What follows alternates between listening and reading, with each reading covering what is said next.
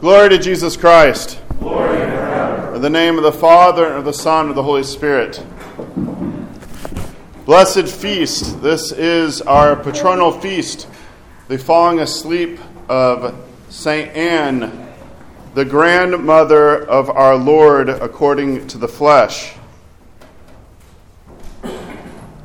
This is a great, joyous day for us as we have a very incredible, mighty intercessor for us here at St. Anne's through St. Anne, a saint who is venerated throughout the world.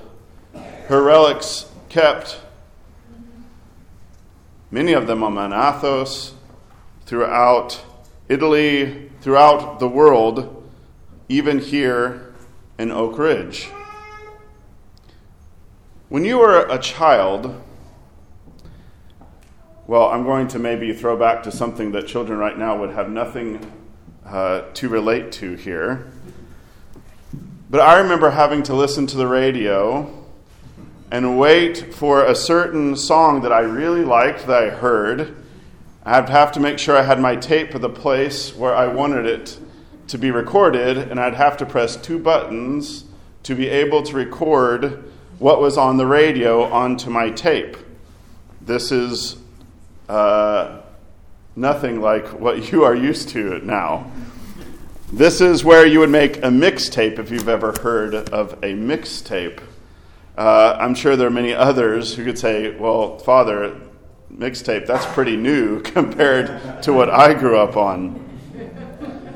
But when I was younger, and I think this is a particular thing for youth, music was incredibly powerful. I listened to a ton of music. If I was sitting in my room, I made sure by the time I was a teenager that I had a radio, that I could turn it on, that I could record the songs that I want, and then I would burn the tapes out just for playing them over and over again.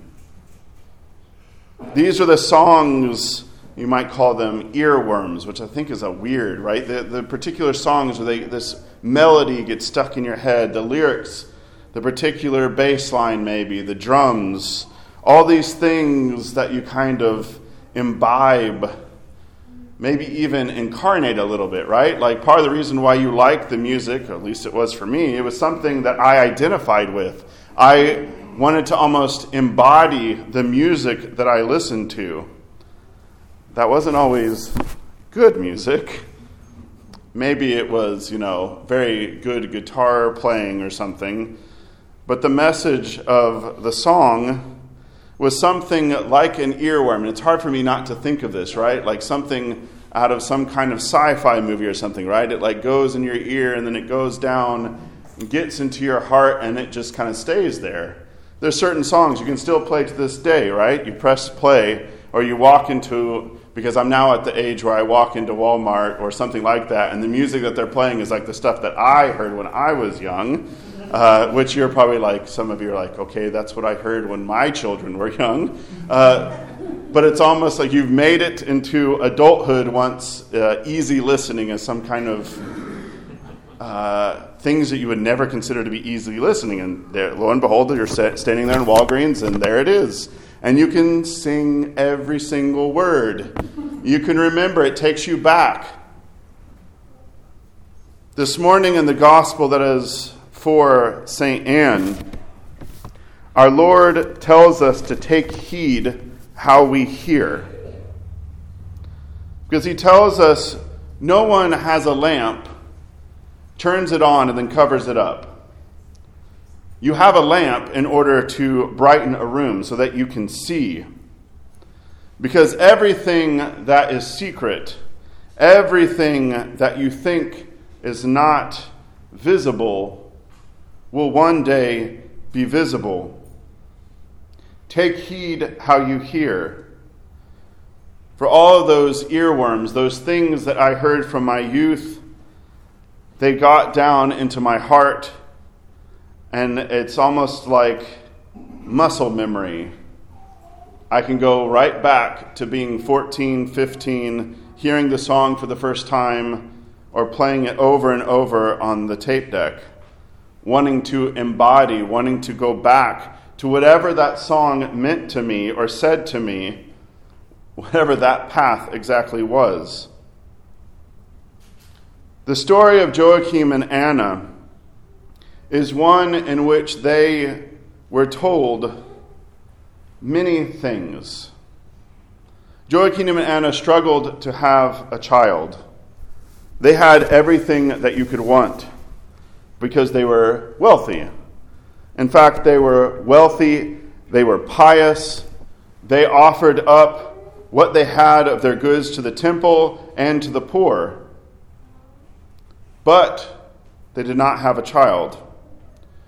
Joachim, well known in the temple, as he had married a daughter of a priest, went to take his sacrifice one day, and he was quite old at this point. And the high priest basically criticizes him and says, your sacrifice is not acceptable. Where are your children? Because if you can think back in Israel, the promise to Abraham is that Israel would have so many blessed, right? So many children that they would be number far above the sand of the seashore. The stars would not outnumber those who had come from Israel. And so there was an understanding, as we can see throughout the Old Testament, that there was something that God had removed a blessing, that something was not right. Abraham and Sarah, or Hannah, the mother of Samuel. You think of these stories and the same stories that Joachim and Anna had heard, but it's something completely different to experience it yourself, to be rebuked, rebuffed, criticized, scorned by the high priest as you're coming to give your sacrifice. Joachim leaves the temple, he goes into the desert, and there he weeps, laments, and puts forward for himself, I'm going to pray and I'm going to fast until God hears me. Anne also hears this. She knows Joachim has not returned home. She finds out, okay. Now she herself retreats to their home. She retreats in tears, lamenting what had not been given to them. Now you can think of all of the words that they can remember. Joachim, when he went out to the desert, he could have replayed over and over the earworm of the high priest telling him, you have not been blessed by God, your sacrifice is unworthy, get out of here. Anna could have thought of all those because of her sisters who had had children. She could think of them. She could get a different melody, a different tune in her head. These earworms that go to the heart, that lay all sorts of thoughts, that can be overwhelming for Joachim and Anna. Like the music from one's youth. Take heed how you hear. Joachim and Anna heard not the voice of the high priest. They heard the voice of God. And Anna, in her praying to God, puts before her Abraham and Sarah. She thinks of Hannah and the blessing of the children that they received, Isaac and Samuel. They took heed to how they heard.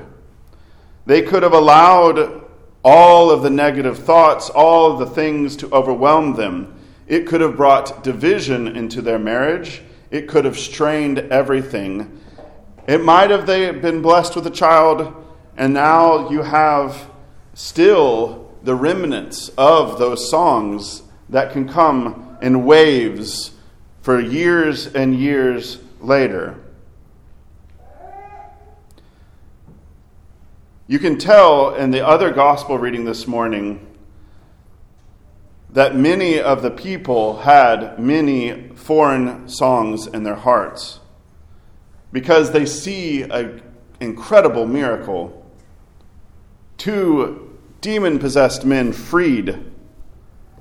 And yet when they come to meet Jesus, they don't embrace him. They don't want to hear what he has to say, a completely different song from what they were used to. They want him to leave. They beg him to depart. Take heed how you hear. The end of the gospel for St. Anne has those who are listening to Jesus tell him, your mother, your brother, they're looking for you. They want to see you. And he tells them, my mother and my brothers are those who hear the word of God and do it. Brothers and sisters, we become a part of the family of God, hearing the word of God. As St. Anne and St. Joachim, and supremely the all-holy Mother of God, the Theotokos, their child, who heard the word of God at the Annunciation of the Archangel Gabriel. So we have every day an opportunity to hear anew the word, the song that Jesus has for us, the song of heaven, the song of the angels, the song that Mary had on her lips, that we may become brothers and sisters of our Lord, hearing the word, taking it into our heart, and doing it.